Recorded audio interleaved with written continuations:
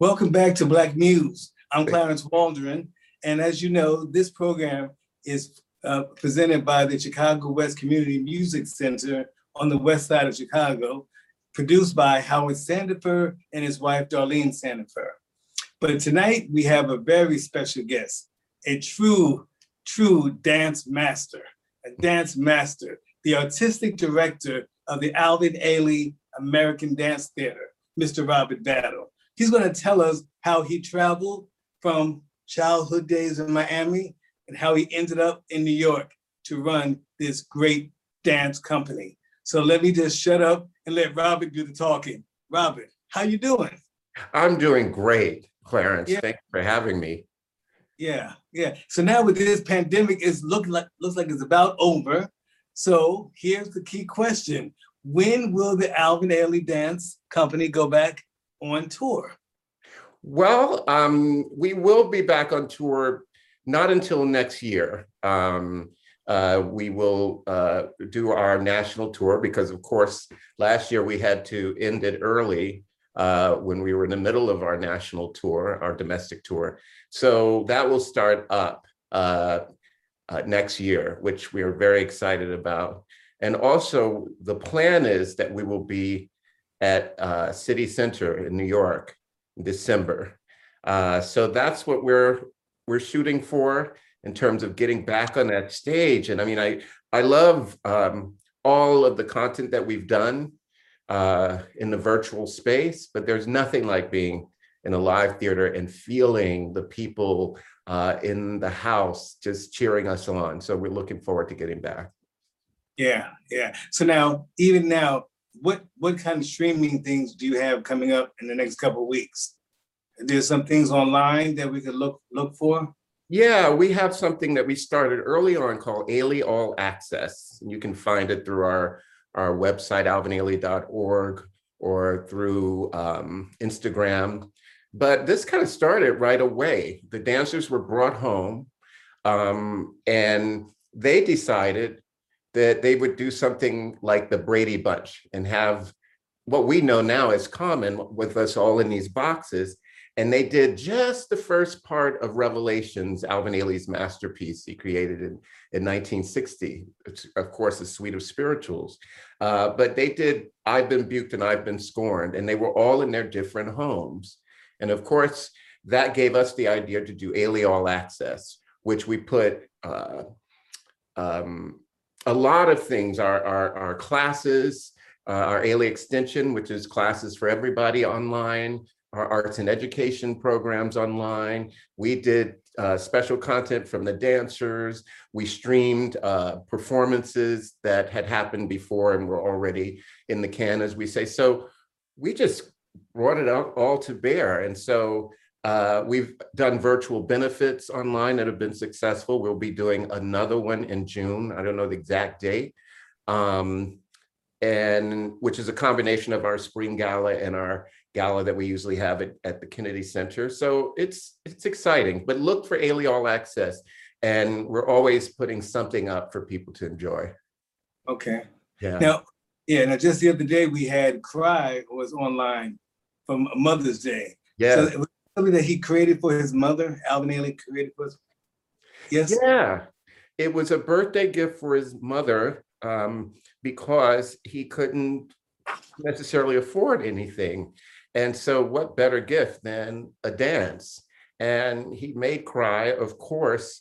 He choreographed it on the legendary Judith Jamison. And in 1971, she performed it and made history. She said that people, she couldn't tell because that was the first time. It's in 3 sections, and it's a tour de force of a dance, just in terms of stamina. And the first time she ran through the whole thing was when the curtain opened in a live performance. So she said that she could barely hear the people. I mean, she was just floored. And then the next morning, I believe it was the next morning or thereafter, the review came out, and it was just astounding. And so it's a work that's very near and dear to us as an organization and to audience members who see it. He put, it's in every program when we do Cry. Underneath it says, it is for our, or let me stop again, let me go back. Or because what is the quote? Because I want to get it right. Oh, so I'll start again with that. So Cry was so important to him as a gift to his mother that in every program when we perform it says, for our Black women everywhere, especially our mothers. So for Black women everywhere, especially our mothers. And so I think there's something in that that's so powerful when we perform it, when you see it, and the reason we did it, of course, on Mother's Day to celebrate that. Right, right. Now, is that why it appeals to the Black women in particular in your audience? Yeah. Yes, because as Judith Jamison said, it's a journey of, being taken from Africa, forced over on a slave ship, being forced into servitude. You see that cloth that the dancer holds as like the burden of the world on your shoulders. And sometimes that cloth becomes like a crown, right? And at one moment, then she takes the cloth and then it becomes something to bind her like chains. And then she takes the cloth and is wiping the floor. So being forced into servitude. And so there's this whole journey until the end where it's right on, be free, so it's our story in a way. And it's beautiful, it's deep, and it's timely to see something about the tenacity of the human spirit to endure and not just survive, but thrive. So you were 12 years old when you first saw Revelations. How did that moment change you? It had to.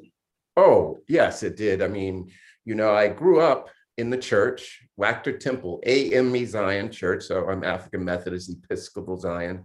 My mother played piano for the church we went to.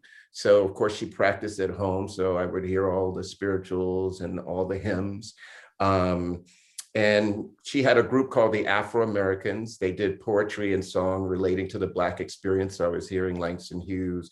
I was hearing Maya Angelou's poems and all of this growing up in the household. And so when I saw Revelations, it related to everything I was learning, but I'd never seen it through dance.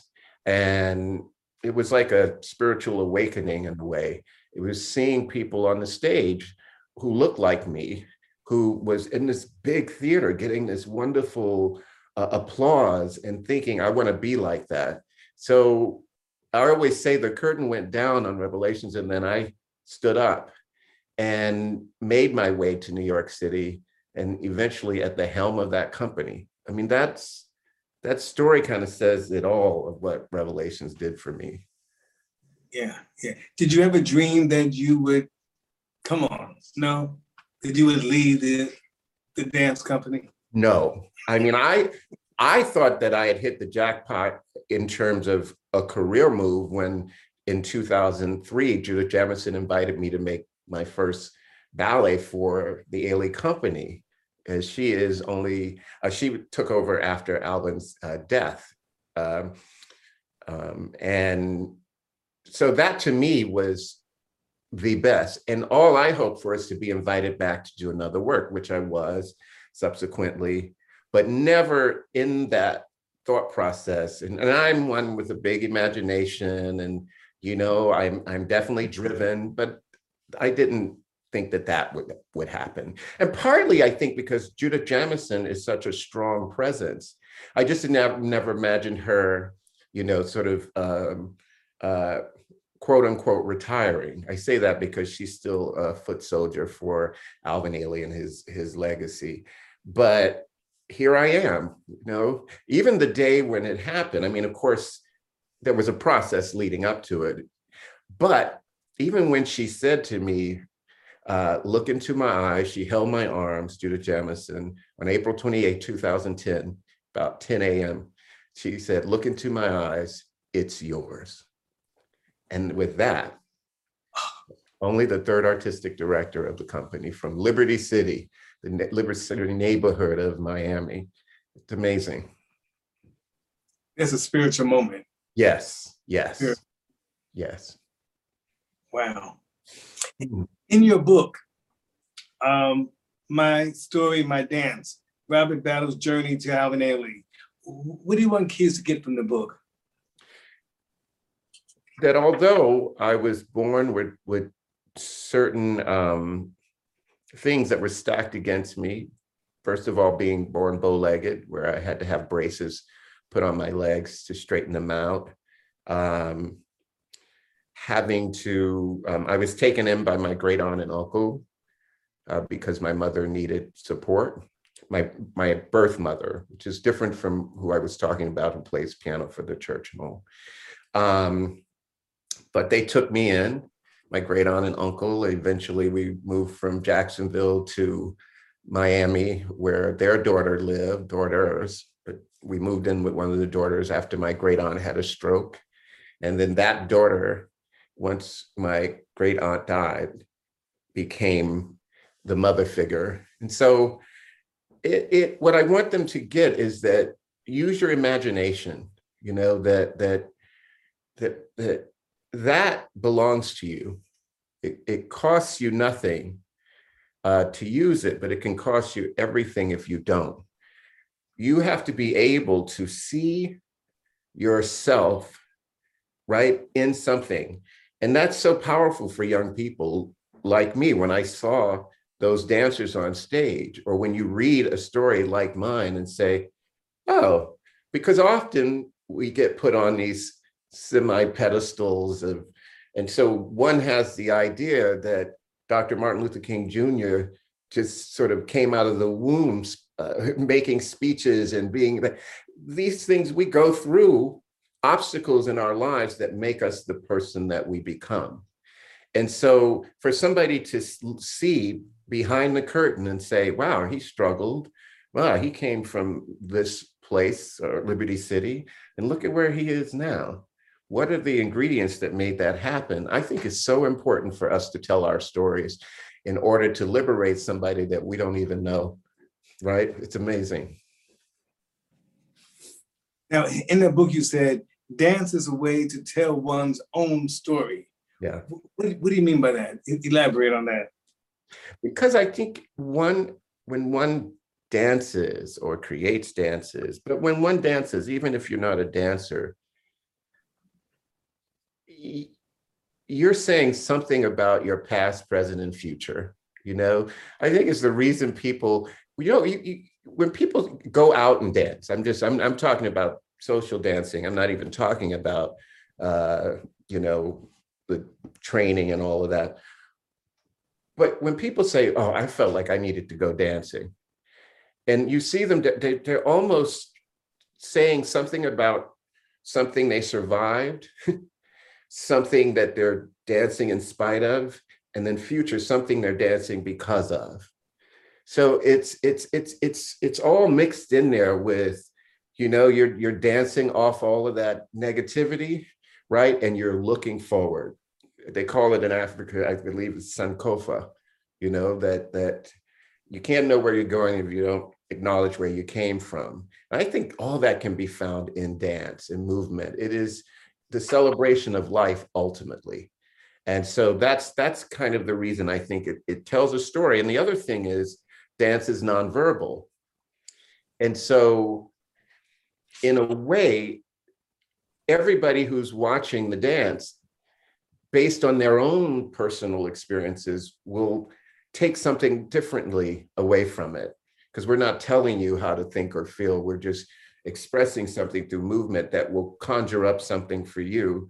And so your story gets imprinted on my story in a way, and it becomes this beautiful nonverbal conversation between the audience and the dancer. So it's a form of truth with the luxury of ambiguity. Okay.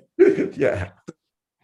So now you went to Juilliard in New York. What did your mother say to you in a letter? What was that? Yeah, go ahead.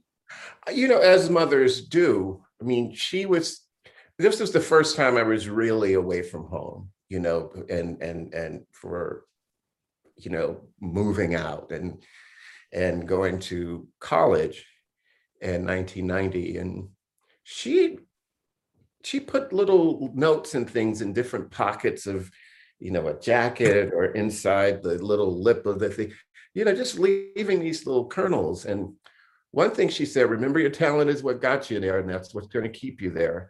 And I think what she was recognizing is that as a young Black boy headed to Juilliard, New York City, that I would have doubts, and that sometimes people would perhaps infer that only because of affirmative action did I have the scholarship I had, or whatever that was. So I think she knew all of that and wanted to prepare me, you know, when I needed it. And it rang true, and it helped me overcome my own self-doubt, let alone somebody imparting doubt onto me. That never bothered me that much, but my own doubt is what it prepared me for it. She also left a note in that said, don't stare up at the buildings when you're walking around. People will know that you're not from there, and you could get in trouble. Somebody will rob you. So for the first few months, I wanted, you know, it's New York, tall buildings, exciting. I wanted to look around, you know, like a deer, you know, just doe-eyed and everything. But I remembered that, so I kind of just looked with my eyelids like that, look up at the buildings. So she was just preparing me and making sure that I had some information that I was grounded in when I needed it. And it turned out to be true. Who inspired you? Who inspires or inspires? Inspired. Well, either way, inspires even now.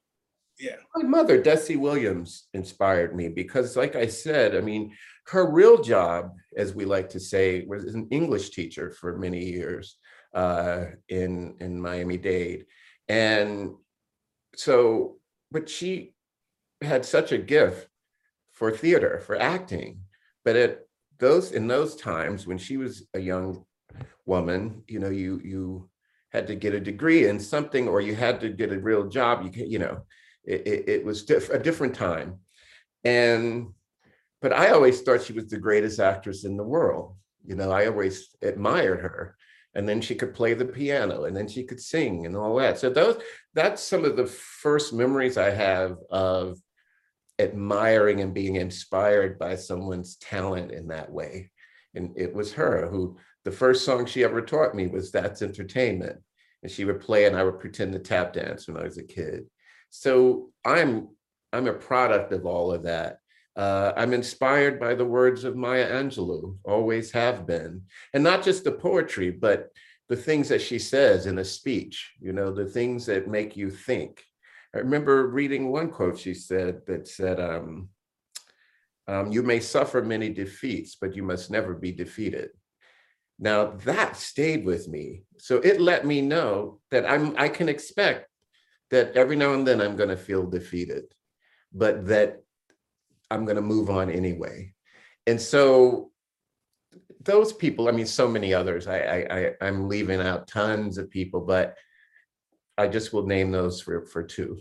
Yeah. What kind of things have you put in place at the Alvin Ailey Dance Theater? What kind of things? One of the things I'm excited about is when I started, I have this New Directions, we call it New Directions Choreography Lab. And that was to provide a space for choreographers, either budding choreographers or choreographers that already have, significant careers. So that the hard thing about New York City, as you know, is to be able to afford time and space, right? And so this was a way of providing studio space for choreographers to work on ideas, also provide a mentor, somebody in the field that they look up to that could be with them in this 7-week process, and then providing select students from the Ailey School to be the dancers for them, so they didn't have to pay dancers and they can just work on things. For creative people, playing around in the studio is serious business, because that's sometimes where you find new ways of creating dances, creating anything. But to have the space to be able to do that without the pressure of a product, that's the one stipulation I had, that I don't want them to feel that at the end of their residency that they have to show me a dance. I just want them to be safe to fail if that's what happens. Safe to make something that they say, none of this works. But we have to invest in that, because if a dance is what sort of galvanized the Alvin Ailey American Dance Theater, and you think about Revelations, then that means that dance is important. So we should sort of give it to space to come to life. And I love that, because that means that we're giving back to the field at large. So that's been a wonderful thing. So what is it about the dance theater that remains so fresh and hip and relevant? I mean, I know you like hip hop and dance, but Yes. whatever. So yeah, and I like all of that because it reflects the people that are sitting in the audience. And I think that what keeps it fresh is that Alvin Ailey as a person had a certain accessibility. And people say that often about the Alvin Ailey American Dance Theater. People who think that they don't particularly like to go see dance, or they don't think they'll understand it, and they get brought to the theater to see a performance, and then they never leave. In a way, they stay audience members forever, because you don't just see an Ailey performance, you feel it. It uplifts you.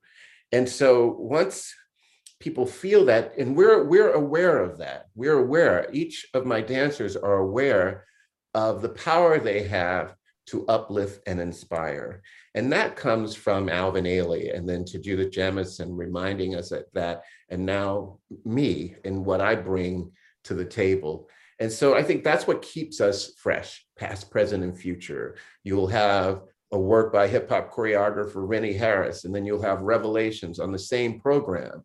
So you're seeing what Alvin did, how it inspired the Rennie Harrises of today, or the Ron Browns, or the Camille Brown, or all of these different choreographers. I think that would acknowledge that he inspired us all. Right. Yeah. Wild is the Wind by Nina Simone is one of my favorite. So just tell me, what were you thinking when you put that together? And was it one male dancer? Was there several? I don't remember. I know that I was worn out. Talk to me about that, please. Thank you. It's a solo dancer. I made it on a former dancer with Ailey, but he danced with me when I had my small company, Battleworks, back in the day. And it's a solo for a male dancer. And first of all, I just love Nina Simone's voice. She has the type of voice you feel you can reach out and touch it. It's so tangible. And boy, does she know how to express the complexities of the human experience in her voice. It's just, and when she sings that song, Wild is the Wind. So the dance for me has personal relevance, because when I hear Wild is the Wind, I grew up in Miami, Florida. I grew up where there was hurricanes and the threat of hurricanes, where we'd be sent home because maybe we'd be boarding up the window. And so when I hear Wild as the Wind, I think of myself as a little kid. And if it wasn't a really bad hurricane, but just windy, my great uncle and I, we would sit in his Pinto. We'd sit so that we could look at the wind blowing and the rain. So I think of being in a vulnerable time in my life. And you see that in Inside is the name of the solo. And inside meaning reflecting on the deepest parts of you, the most conflicted. There's a moment in the dance, where he's cowering, in the corner. He doesn't want to fight, but he realizes he has to fight back because of the bullying, which I was bullied because I was a dancer and because I played piano. I did all the things that would get one bullied. And so I had to study martial arts, in fact, in order to protect myself because I was bullied so often. That's before I was a dancer, but I happened to be a singer and I had a soprano voice. I had one of those voices that didn't change until I was like 12 or so. And so people picked on me. And then I asked my friend, I said, can you teach me how to fight? His name was James Trimble, which is the perfect name for somebody who's a fighter, James Trimble. And he said, well, my father is a retired third-degree black belt. Maybe he can train us. And that's how I started to train in karate in their little living room that was about yay big, but we would train. So that by the time I started dancing, I had a lot of physical discipline because of karate. But the thing that karate gives you is confidence. And so people stopped bothering me, I think because I carried myself differently, that they didn't see a victim, somehow. But yeah, it was an interesting time. But that is all a part of that solo, Wild, Inside to Wild as a Wind. Wow. Yeah. Now, you mentioned your leg braces. When did they come off again? I mean, what age were you? I'm not quite sure. I was a young child, just out of infancy. So, yeah. Wow. Mm-hmm. What's the best advice you've given an Albany Daily dancer? Wow. Phew. I often give advice that's been given to me.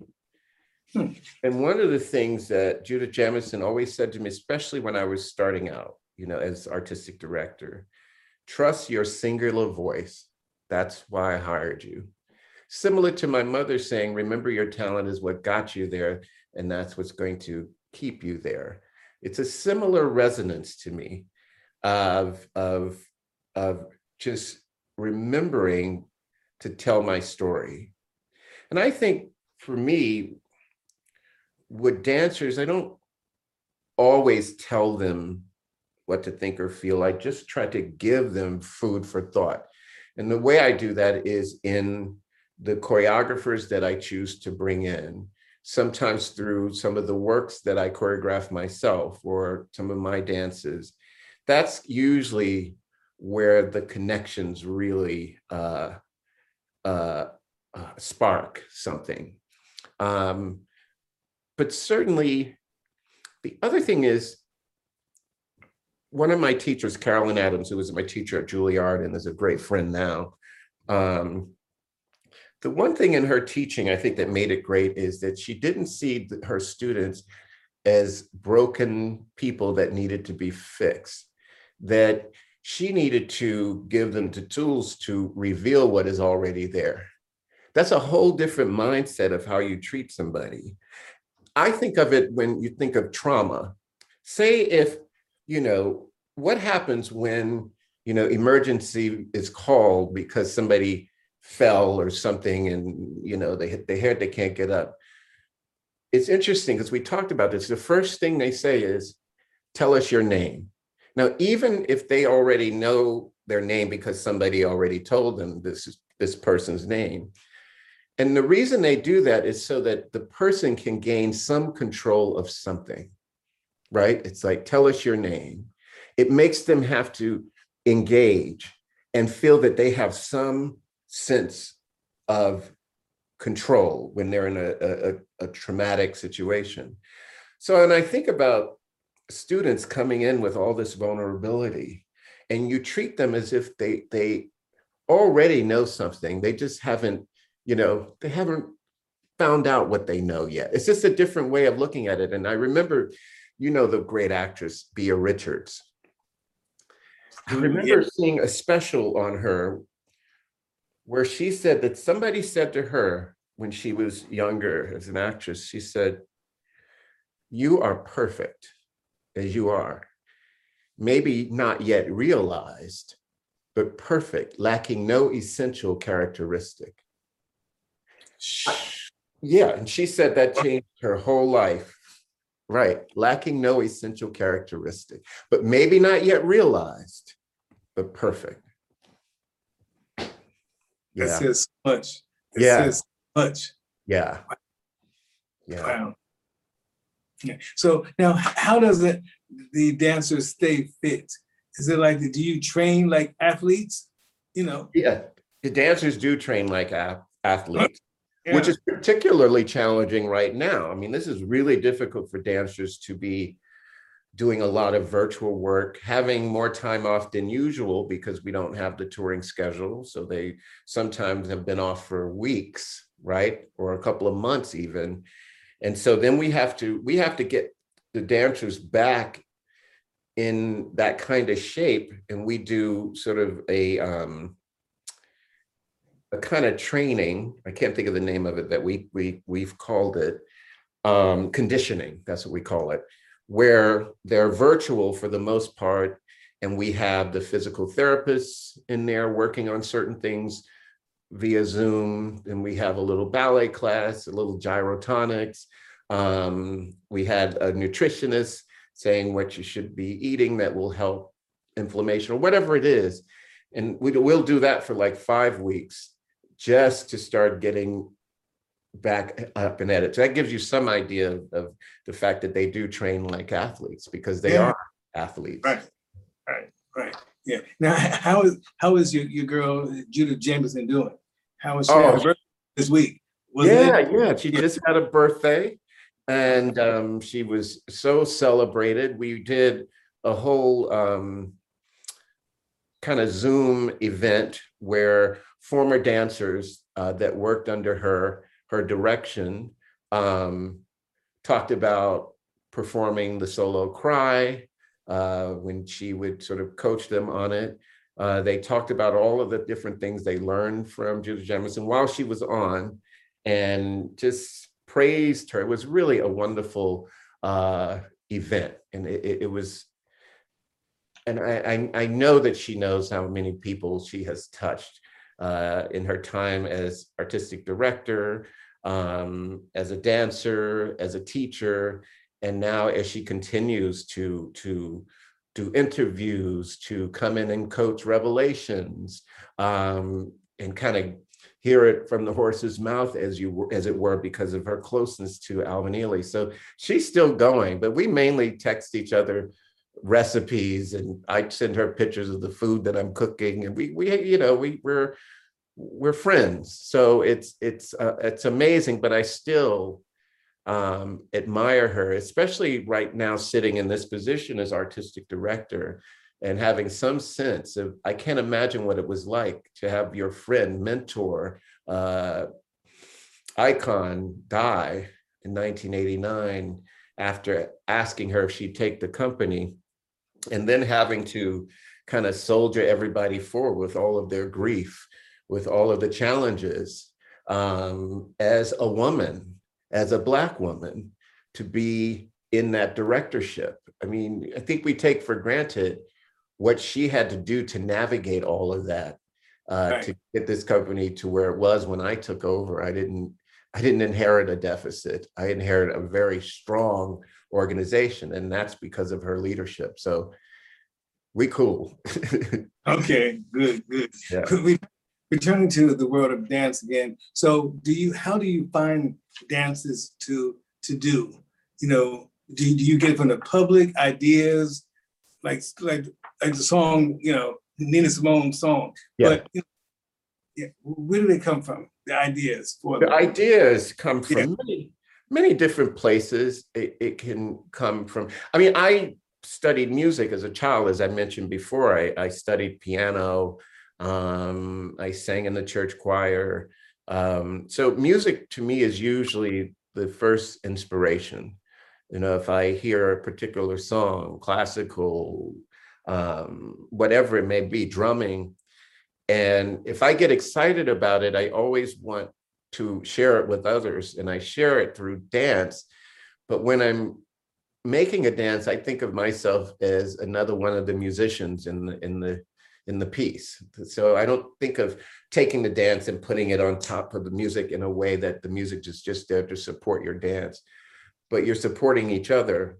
So I think more like a musician. You know, I read music, I do that kind of stuff when I'm creating, that informs the creativity and the things that I'm inspired by. I just finished making a quartet on the Ailey dancers, on my dancers, to music by Wynton Marsalis. And the music just inspires me, you know, that complexity, how brilliant he is. Yeah, and then sometimes you can be inspired by a story. You know, like we just had Rennie Harris, who's the street dance choreographer, who's done a few works for the company. And we were celebrating the 60th anniversary of the company. And so we wanted to celebrate Alvin Ailey. And so I asked Rennie Harris to choreograph something that celebrated the life of Alvin Ailey. And he did a work called Lazarus, of course, biblical, you know, that he's alive. He's here with us. In spirit, he's here with us. He's alive. And he did this wonderful storytelling of a 2-act ballet about Alvin's life. So I'm only saying that to say there's so many ways to get inspiration to make a dance. And there's just a couple of the ways that you can do it. Okay, well, we have ran out of time, but I need to ask you one last question. How would you like to be remembered? This is years from now, of course. Yes. Yeah. When I think about it, is that I inspired somebody by the story that I told, that the story of my life, the obstacles I overcame, even if it's, oh, he made me laugh one day when I was just, you know, I have a wicked sense of humor. I was feeling a certain way and I could always look to him to make me, things like that mean the most to me. That somehow my life will be a blessing to somebody else that I will never get to meet. Ooh. Yeah. Anything else you want to share with us while we got you here? It's been 10 years since we've talked. Yeah, can you? It's been a long time. When I was talking to Christopher Zunner about that, you know, our PR head, about, it's amazing. Yeah. Here we are, and we're still moving forward. You know, I'm so blessed to be in this position where I get to continue the legacy of Alvin Ailey, and I get to see so many people who just have been so inspired by this company that they think of it as their company. You know, when we travel around the world, it's amazing. And I hear so many great stories, so many stories where it was their first date and they've been married for 30 years, or so many stories. I took my grandmother took me to see an Ailey performance, and now here I am with my granddaughter. I mean, it's amazing. And so to be shepherding that in my small way of contributing is, well, I won't call it small, but it's definitely significant to me when I think of my great aunt and great uncle who are no longer with us, taking me in, a bow-legged boy, as they would say, no bigger than a loaf of bread. And here we are, I've eaten all the bread. Yeah. That's great. That's great. Well, thank you very much for your time. Thank you. I appreciate it. Thank you. Yeah.